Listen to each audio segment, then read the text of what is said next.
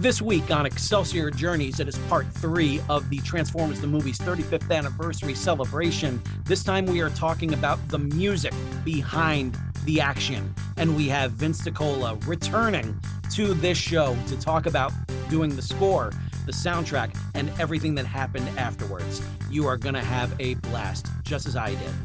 JLD, do the honors. Hey, this is John Lee Dumas of the award-winning podcast Entrepreneurs on Fire, and you're listening to the Excelsior Journeys with George Soroy. Prepare to ignite.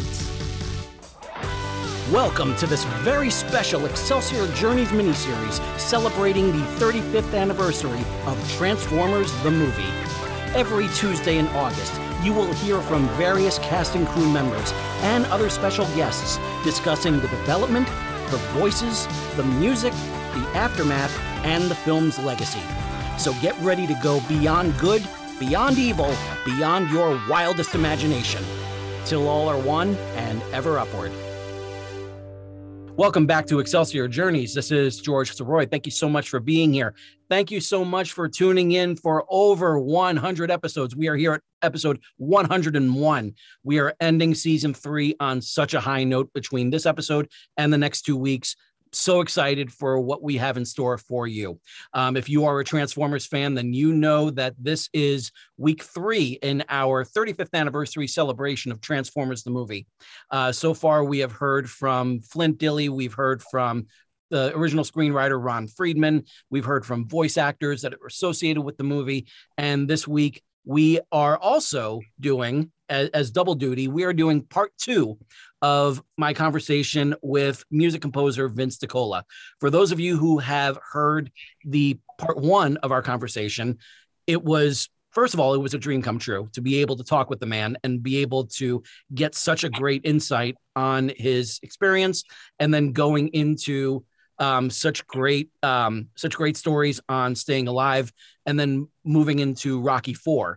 We had such a great talk, and there was so much material there that I knew as we were approaching the 1 hour mark that we were not going to be able to do justice to Transformers the Movie in that period of time. I couldn't just say, and you did Transformers the Movie and that's it. You know, we couldn't do that.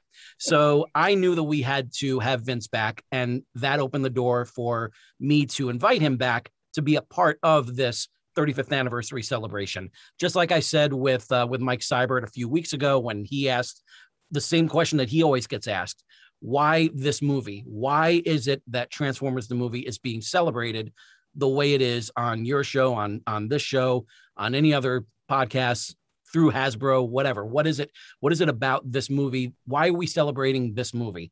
And my answer is always simple: because it deserves to be celebrated. And everything that comes out of this movie was, start to finish, ballsy. It was everything seemed to be a risk. And one thing that I knew was going to be a slam dunk, was not going to be a risk, was having Vince DiCola as the music composer. If you had heard the score from Rocky IV, you knew that that when you saw that name, you knew that this movie was going to be in good hands. It definitely was. Over 35 years now. And this movie continues to be celebrated the way that it has. And to this day, Transformers the Movie is, at least in my collection, one of the most replayed soundtracks I've ever owned. And so it's a great thrill to have Vince back here. Ladies and gentlemen, Vince DiCola. Vince, how are you, sir? I'm fine. Thank you again for having me on. This is fun. Yeah, I'm just glad. I'm so glad you had a great time the first time around. I'm so thankful you came back for this one, and it's fitting too, because you know we got some unfinished business. There are some later developments of stuff that you were talking about before that was in the works and Yes. has now really come to light. You have a new album now out, right? Absolutely. Came out in June. It's called Vince DiCola, Only Time Will Tell. And it features vocalists that I've worked with over the last probably 35 years, actually right around the time of Transformers. And the album came out on a record label called Escape Music in June of this year. And so far it's doing really well, and it's getting great reviews. And there's actually some songs that are getting on the radio. So I could not be happier, especially since this material has been, you know, a lot of it has been written over the last 3.5 decades. It's not new material, but it's good material, and it's material that's been sitting around for a long time. So finally, a record label came forward and said, this stuff needs to be out. So I'm very, very grateful to Escape Music. Excellent. And this is all original music? Like, it's not any covers of previous songs? Absolutely, all original. Fabulous. The title of the album, Only Time Will Tell, was just like, oh, like Asia. But then, so I thought that maybe that was a cover of that. So it's good to hear that that's not the case. Nothing against Asia. I love that song, but still, it's always good. It's always good to get that all the more original music that's out there, the better. Absolutely. Only Time Will Tell is the name of one of the songs on the record that I did with Steve Walsh from Kansas. Oh, awesome. And the head of the label thought that would be a fitting title for the whole record, and I agreed. Fabulous. And then we also have some really big news that has come to light recently. Sylvester Stallone has, from what I understand, I think he's either finished or is finishing the director's cut of Rocky IV. And from what I heard, I'm really excited about this. He said that it's going to be coming out in November. It's going to be called Rocky versus Drago. And then underneath it's going to say Rocky IV, the director's cut. And it's also going to be in theaters, which is really cool. Yes. So how was your experience working on the director's cut for that? Working on the what? On the director's cut. Did he bring you in to do any additional music? I hope, I don't know yet. There was a conversation with his assistant, and I made myself available in case he needed either extra music or help on editing the music that's already there. And they took my number, and actually Sylvester said, don't get me the number of his manager or his agent. I want Vince's direct number. So I didn't hear from him, so I assume everything was fine. But, I'll find out pretty much the same time everybody else finds out how much of my music is kept. And I'm hoping all of it is, and I'm hoping some of it was even used more often than it was originally. So I'm excited. I am too.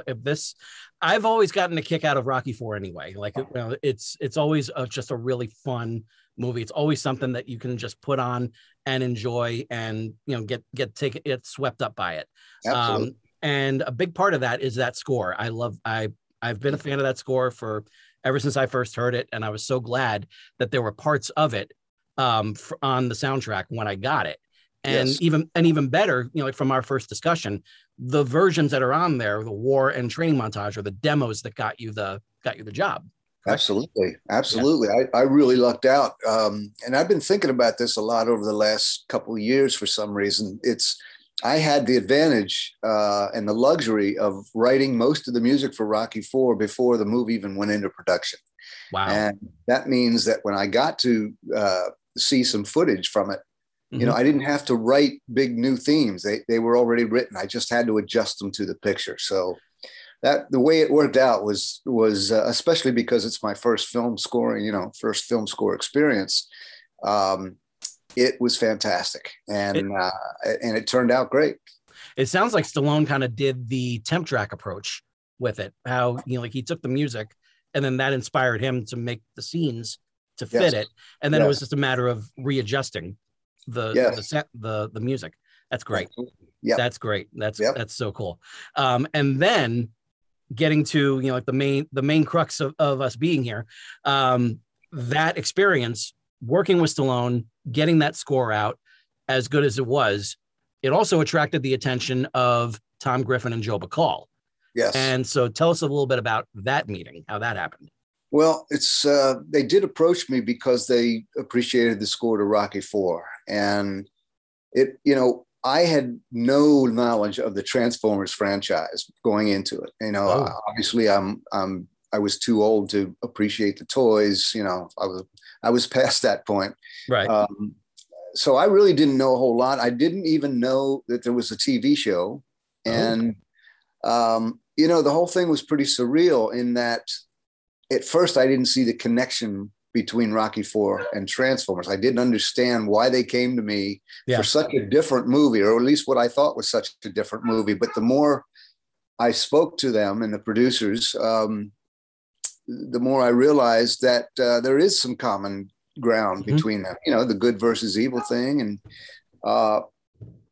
so I made it very clear that I did not know about Transformers when I went in. And I purposely made it clear also that I didn't want to listen to any of the music from the TV show. I didn't want to be influenced at all by that. So I really, it was from the first meeting that I had, although it was very well received on my part, it was just a very surreal experience. But they approached me specifically because they liked the Rocky IV score.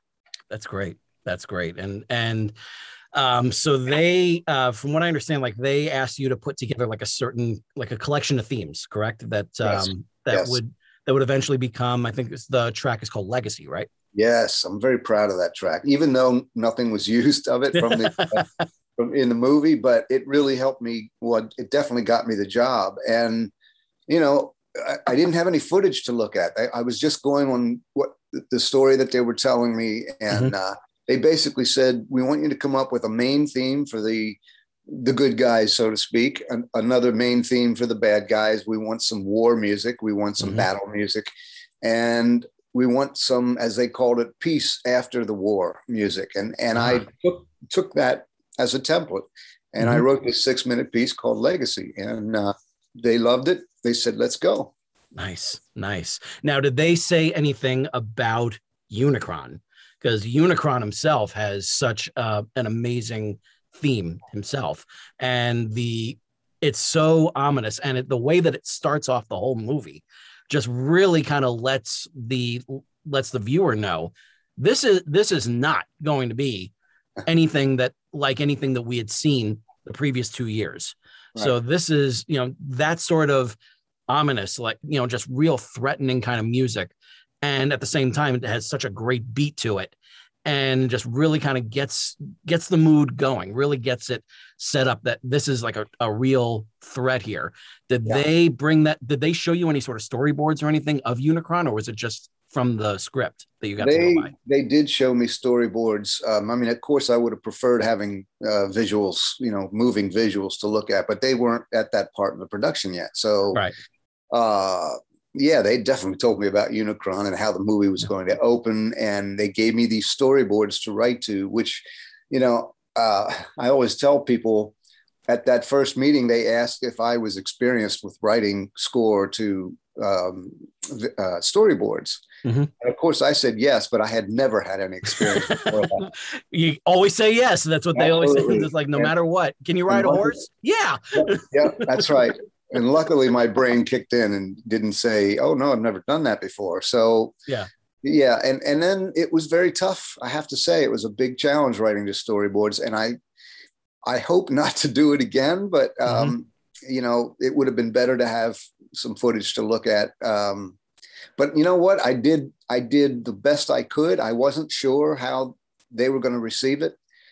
I don't think they asked me to redo one thing. I mean, the music that I was handing in, they were very happy with. And, that surprised me because not that I expected to disappoint them, but the music that I was writing was based in progressive rock. Yeah. And I really didn't think that was going to get over, but it ends up that they loved the style and the rest is history, as they say. Oh yeah. And having listened to the Lighting Their Darkest Hour, Till All Are One, and I think it's the Protoform sessions. So like they all seem to include a different take of the Transformers theme. Obviously, obviously the one that we hear in the movie is by Lion. Right. And which, I mean, you want to talk about getting you started off on the right foot between the ominous threat of the Unicron theme and then moving right into the drum beats of starting up the Transformers theme. Like, I mean, we're 10 years old. We have no chance. Like we're going to get sucked in whether we like it or not. And fortunately I loved it. So I was really into it, but but I was really interested on the development of those earlier versions of the Transformers theme. I think Stan Bush did one of them, correct? Yes. I'm not sure. They must have come to me. It's been so long. They must have come to me at some point after they had Lion. They wanted me to do an alternate version. Yeah. And of course, it made sense to use Stan because of our history together, writing Dare for the movie. Right. And of course, Stan being involved in The Touch. And, they asked me to write another version. And luckily, even though it wasn't used in the movie, it has gained some attention over the years. And when the record company Entrada put out the score, I guess it was about 7 or 8 years ago now, they, let me correct that. You might know this more than I. Did they include that alternate version on that release? I can't remember. I know that I'm not sure about the score. I know that I don't think it was not part of the 20th anniversary release. Right. And that's the last one that I know of that was released. I know because I had gotten Lighting Their Darkest Hour, Until All Are One, and Protoform Sessions years before that. I think I got Till All Are Lighting Their Darkest Hour in 2001, and then from there on. But the Lighting Their Darkest Hour, that one had Stan on it. Yeah, and I think now that I think about it, the reissue by Sony Music, which I believe came out in 2007. Six. I believe, if memory serves, I don't have it in front of me, but I believe they did put the alternate theme on that. Oh, nice. Okay. And that was great. Yeah. And so as this is coming together, did they also? I mean, obviously you worked on Dare yourself. Yes. As the other music was coming in, were you able to kind of put in your 2 cents on those, or was it just like this is other things that we have coming in? Honestly, I did not hear any of the other songs until really after I did the score. I didn't have time to listen to anything. I mean, it was to compare. I had something like maybe 2 to 3 months to write 37 minutes of music for Rocky IV. Wow. Whereas I had 6 weeks to compose, deliver, and mix 70 minutes of music for Transform. Jeez. So I just did not have the time to listen to any of the other music. So yeah, I was going on fumes basically, just trying to get this thing finished in time. Yeah. So, and what sort of setup did you use for it? Was it just like, it was full on synthesizer, correct? Oh yeah. I had a blast. My friend Casey Young brought his whole rig over. Mm-hmm. I had worked with Casey, fantastic synth programmer. I had worked with him both on Staying Alive and on Rocky IV. So it made sense for me, especially because I knew it was going to be an electronic score, a synth score.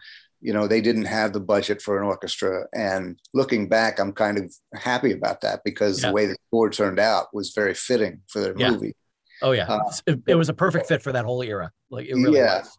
And, for me to walk in a studio and have a room full of synthesizers, it's like a kid in a candy store. I was about to say that, kid in a candy store. Exactly. Absolutely. Yeah. So that inspired me so much. And there were actually some cues like Drago's entrance, for instance, in the main fight, mm-hmm. where the synthesizers influenced my writing. And I wrote right on the spot using, Casey would just say, okay, he'd go around to his arsenal of keyboards and say, I'm going to get this sound up on this one, this sound up, and you just use whatever you think is right for a foundation, and then we'll add some stuff later. And those sounds influenced certain cues, that being one of them. And I'm so happy about that. It turned out great. Just looking at, I wish you guys could see like the smile that Vince has on his face, because like somebody who is so born out of this, out of this sort of style of music and everything. Like it was perfect for everything that it needed to be. Yes, and it really, and it's just so much fun to listen to. And now there were 3 tracks that made their way into the soundtrack. in the original soundtrack. There was Escape, which is actually like has a decent amount of humor in that whole sequence. It's all getting the Dinobots on the ship, and Kup, bringing up some different things about on Alpha 9, the Petro Rabbits, and definitely gives that good, like, kind of a little bit of a lighthearted tone to it.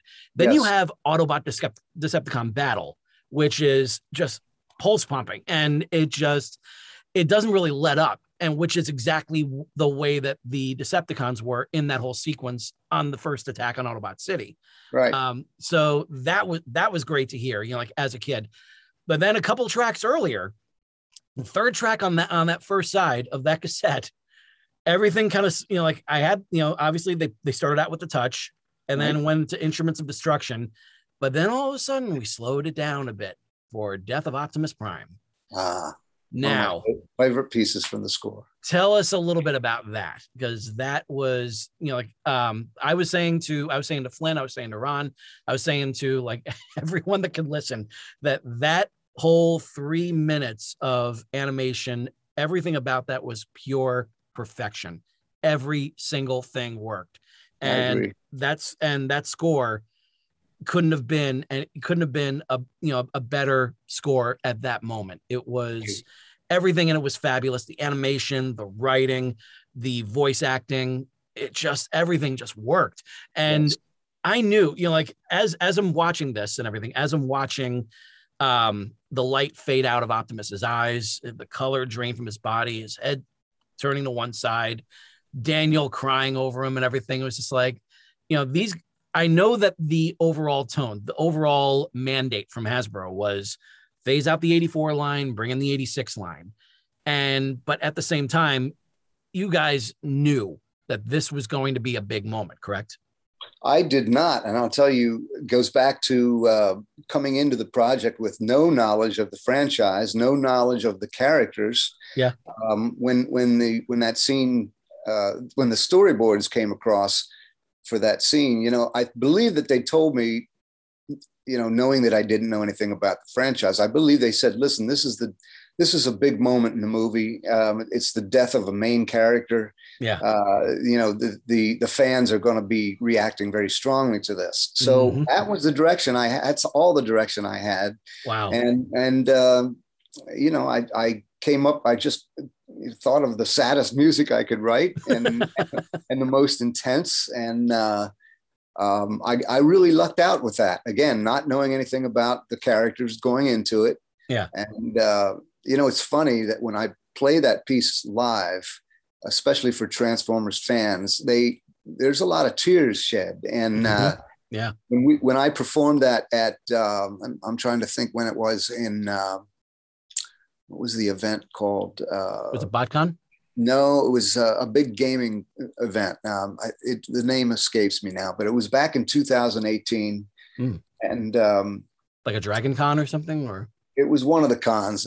It's a shame that I cannot think of it. But anyway, they hired me they asked me to perform, and that was one of the pieces. And my wife, who knows nothing about Transformers, she said even she was crying when she heard the music.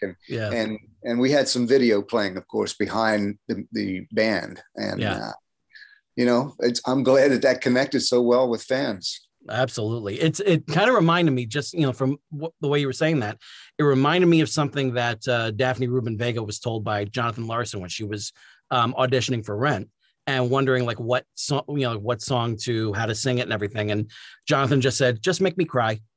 And so that's basically what, what you did. It was just like, okay, this is going to be a major character. The audience is going to react this way. Just make them cry. Well, it obviously worked, because I think every time we performed it, there were tears.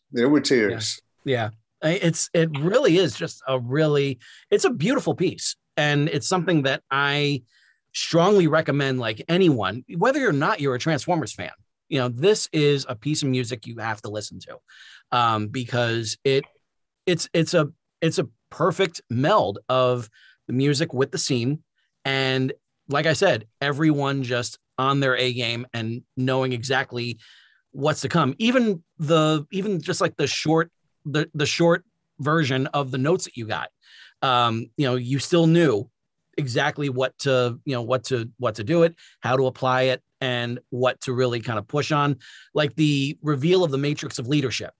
Yeah. And then there's a little bit of a choral sound there. Yes. What was that? You just knew like that was something that was going to demand that. Well, again, it was a big moment, and it just felt almost angelic to me. And the choir just made sense. The choir sound, and that's another instance where Casey got up that sound. Oh, and it inspired me to bring in that choir sound along with a couple little sequencers that are going on at the same time. Yeah. But yeah, choir just made the most sense. Yeah. And then as the movie itself goes on, you have the terrific scene between Megatron and Unicron, the formation of Galvatron, and then killing Starscream. And then all of a sudden it just kind of goes into its own. Everyone who's left is basically like able to go on with the story. And did you notice like a shift or anything in the music? Did you there are obviously the parts that are still very threatening with Galvatron pursuing them, with the ships and everything going down, and then obviously the big reveal at the end when Unicron transforms. So like, were you, as you were going, did you notice like a tonal shift or something, or was it just was it kind of instinct that you knew to just kind of lighten it up a little bit here and there? That's a hard question to answer because I was writing to these storyboards, and as I think about it, as we're talking right now, I've told people in the past that I wasn't exactly happy with how the music turned out because it was edited so much from the original versions that I handed in because their film had to be changed, as it was coming in. Yeah. And I didn't think I had done a good job writing to the storyboards, but then I saw the movie and in the years since, it's amazed me that as inexperienced as I was writing to storyboards and as bad as I thought it turned out, it turned out great. I mean, for the fans. And when I'm sitting in a theater watching it with fans, it's an interesting experience. Yeah. And I'm so proud and I'm so surprised that it turned out, as well as it did with just me writing to the storyboards. Excelsior Journeys will return after this brief message about the Hole in the Wall Gang Camp. Founded in 1988 by Paul Newman, the Hole in the Wall Gang Camp provides a different kind of healing to more than 20,000 seriously ill children and family members annually, all completely free of charge. For many of these children and families, Hole in the Wall provides multiple camp experiences throughout the year at the facility in Ashford, Connecticut, in more than 40 hospitals and clinics, directly in camper homes and communities, and through other outreach activities across the Northeast and Mid-Atlantic. I'm going to have this link available so you can go ahead and click on the button there and donate just as I am this month. All you have to do is go to holeinthewallgang.org. If I can go back for a second, George, to the subject of Death of Optimus Prime. Absolutely, yeah. And this will hopefully come out in over the next year. We performed some Rocky material, some Transformers material, some Staying Alive material at the Whiskey A Go-Go in 2018. Cool. And it's so unfortunate that it's taken this long to get around to mixing it and getting it's going to be a video. Oh, nice. And one of the things we did, and I'm so glad I had this idea. One of my favorite shows on TV is called The Blacklist. And I saw a scene in this show. And again, this was a death of a main character in the show. Yeah. And they used the song Sound of Silence by the group, it's by Simon. Disturbed, right? Disturbed did the version. Oh, that's a great cover. And it is a great cover. And I thought, I thought this, I must have seen it shortly before I put the music together for the other event that I was trying to remember the name, and I still can't.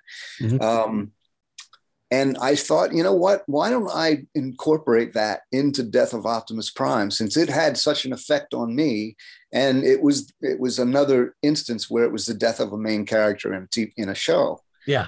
And you'll hear that when the video comes out, and I'm really, really happy about that. I'm really proud of that, how we did it, and so I'm glad that the idea occurred to me, and you'll hear it hopefully sometime over the next year. I am really, really excited about that. Now, this is actually like a great way to kind of dovetail into what else I was asking about was, now those 3 songs were the only ones that were the only pieces of the score that were available on the soundtrack.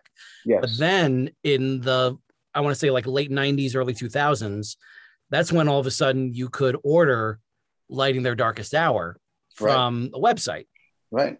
Now, tell us a little bit about that, like how that came about.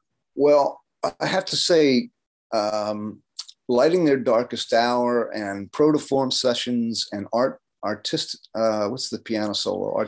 Artistic Transformations. That's something I wanted, like, that's going to be its own section, right? You know, like, yeah, okay. The ideas came from Glenn Hallett, who was the original organizer of BotCon when I went to Rochester, New York in 1997.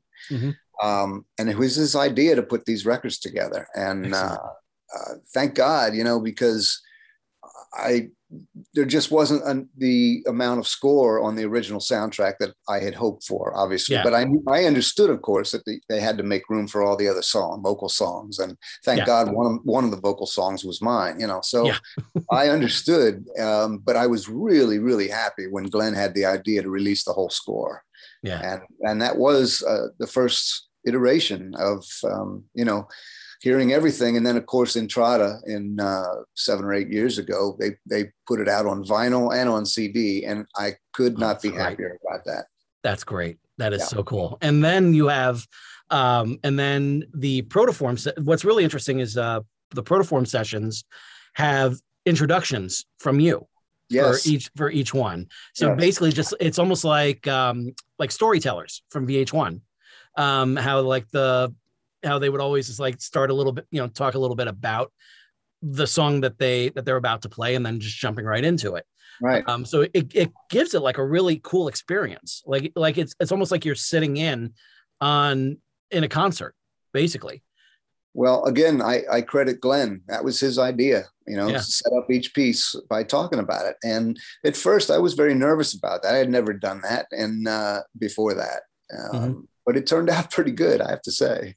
Yeah. And then you have, and then think Till All Are One. Was that just like a, correct me if I'm wrong, is that like just a combination of like the score and the soundtrack? I believe disc 2 of that was the Stan Bush material. Gotcha. That was not, most of which was not related to Transformers. And I'm operating from memory here because it's been a long, long time. Yeah. And I have so many versions sitting around, you know, so many CDs and vinyl. Yeah. But I believe, again, it was Glenn's idea. Let's have a double CD where one disc is your score and the other disc is Glenn's music, original music. And again, that worked out very well. And fans seem to be they received that very well. Yeah. And then the big one, which as soon as I heard that you had done this, I was like, I have to have this.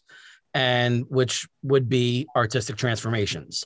Yes. And if anyone, you know, fans get it, because it is selections from the score done as piano solos. Yes. And it's beautiful. It really is. Thank you. I'm really proud of it. I am so thrilled for that. It's such an inspiring album too, for whenever I need to like just sit down and write. That's a perfect one to just kind of have on as a loop.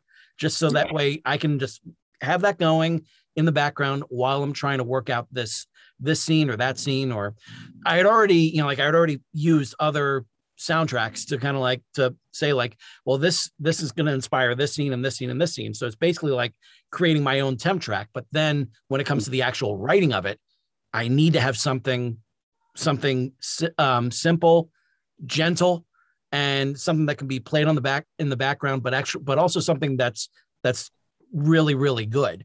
something that won't take me out of the moment and just say like, what the hell is this? So, right. And, like the Artistic Transformations album that accomplishes all of that and then some. Well, thank you. Just as an aside on that, music technology obviously advances all the time. And when I did the Artistic Transformations, I had limited equipment at that time to reproduce the sound of a grand piano. And since then, there's been so many things that have come out that have done so much better. So I am thinking of re-releasing that record, redoing it with, the better sounds, a better piano sound, the more authentic grand piano sounds. And since I have what they call the MIDI performances in my sequencer, it's not a matter of me having to play it all again. I can just adjust to this new technology, and it'll be the same arrangements, the same performance, everything. So I'm seriously considering that, and I may, if that comes about, I may put a few bonus tracks on that. Oh, so, you already have my money for that. So right.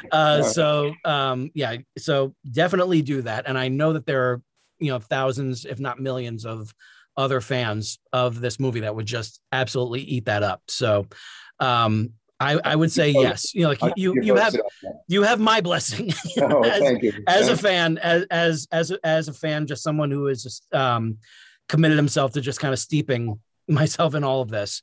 Anything that has to do with Transformers the movie, especially anything that has to do with this music, will always get a thumbs up from me. I know. Thank you. And I know I want to hear more. I know the fans want to hear more. And so everything that you have done, for this score, as it really means a lot. It means a lot to the fans that you brought this kind of quality to it, that you created it the way that you did. And I know I can't thank you enough for it. And I know that there are many other fans that feel the same way. Well, I feel truly blessed in that the music has withstood the test of time, as they say. And, I didn't think of that. I didn't think of longevity when I wrote the music. I just thought, I'm going to create music, obviously, that's right for the movie, but also music that will stand on its own and that I will enjoy listening to apart from the movie. Yeah. So I'm truly blessed with both Rocky IV and Transformers, that this music has lasted as long as it has, and interest in it has lasted as long as it has. I'm very, very lucky about that. All right, that is a wrap for part 3 of this Transformers the Movie 35th anniversary celebration. Thank you so much, Vince DiCola, for coming back to the show and providing even more amazing information. There will be a link in the show notes that you can go ahead and click on, and that will take you over to Vince's latest album. All the best on that, my friend. And thank all of you for listening in. This has already been a great mini-series, and we are not done yet. Next week is the aftermath of Transformers the Movie. We're going to be talking with Flint Dille again regarding everything that came immediately after the movie. And we're also going to be talking with F.J. DeSanto, the executive producer and showrunner of the Transformers War for Cybertron trilogy on Netflix. We're going to hear from the current torchbearer of this franchise. Until then, this is George Soroy saying to all of you, ever upward until all are one. Thank you for listening to the Excelsior Journeys miniseries celebrating the 35th anniversary of Transformers the Movie. Thank you for donating to the Hole in the Wall Gang Camp. Thank you, Zach Comtois, for providing the intro and outro to this miniseries. For more information about Excelsior Journeys, please go to he'sgotit.com/podcasts.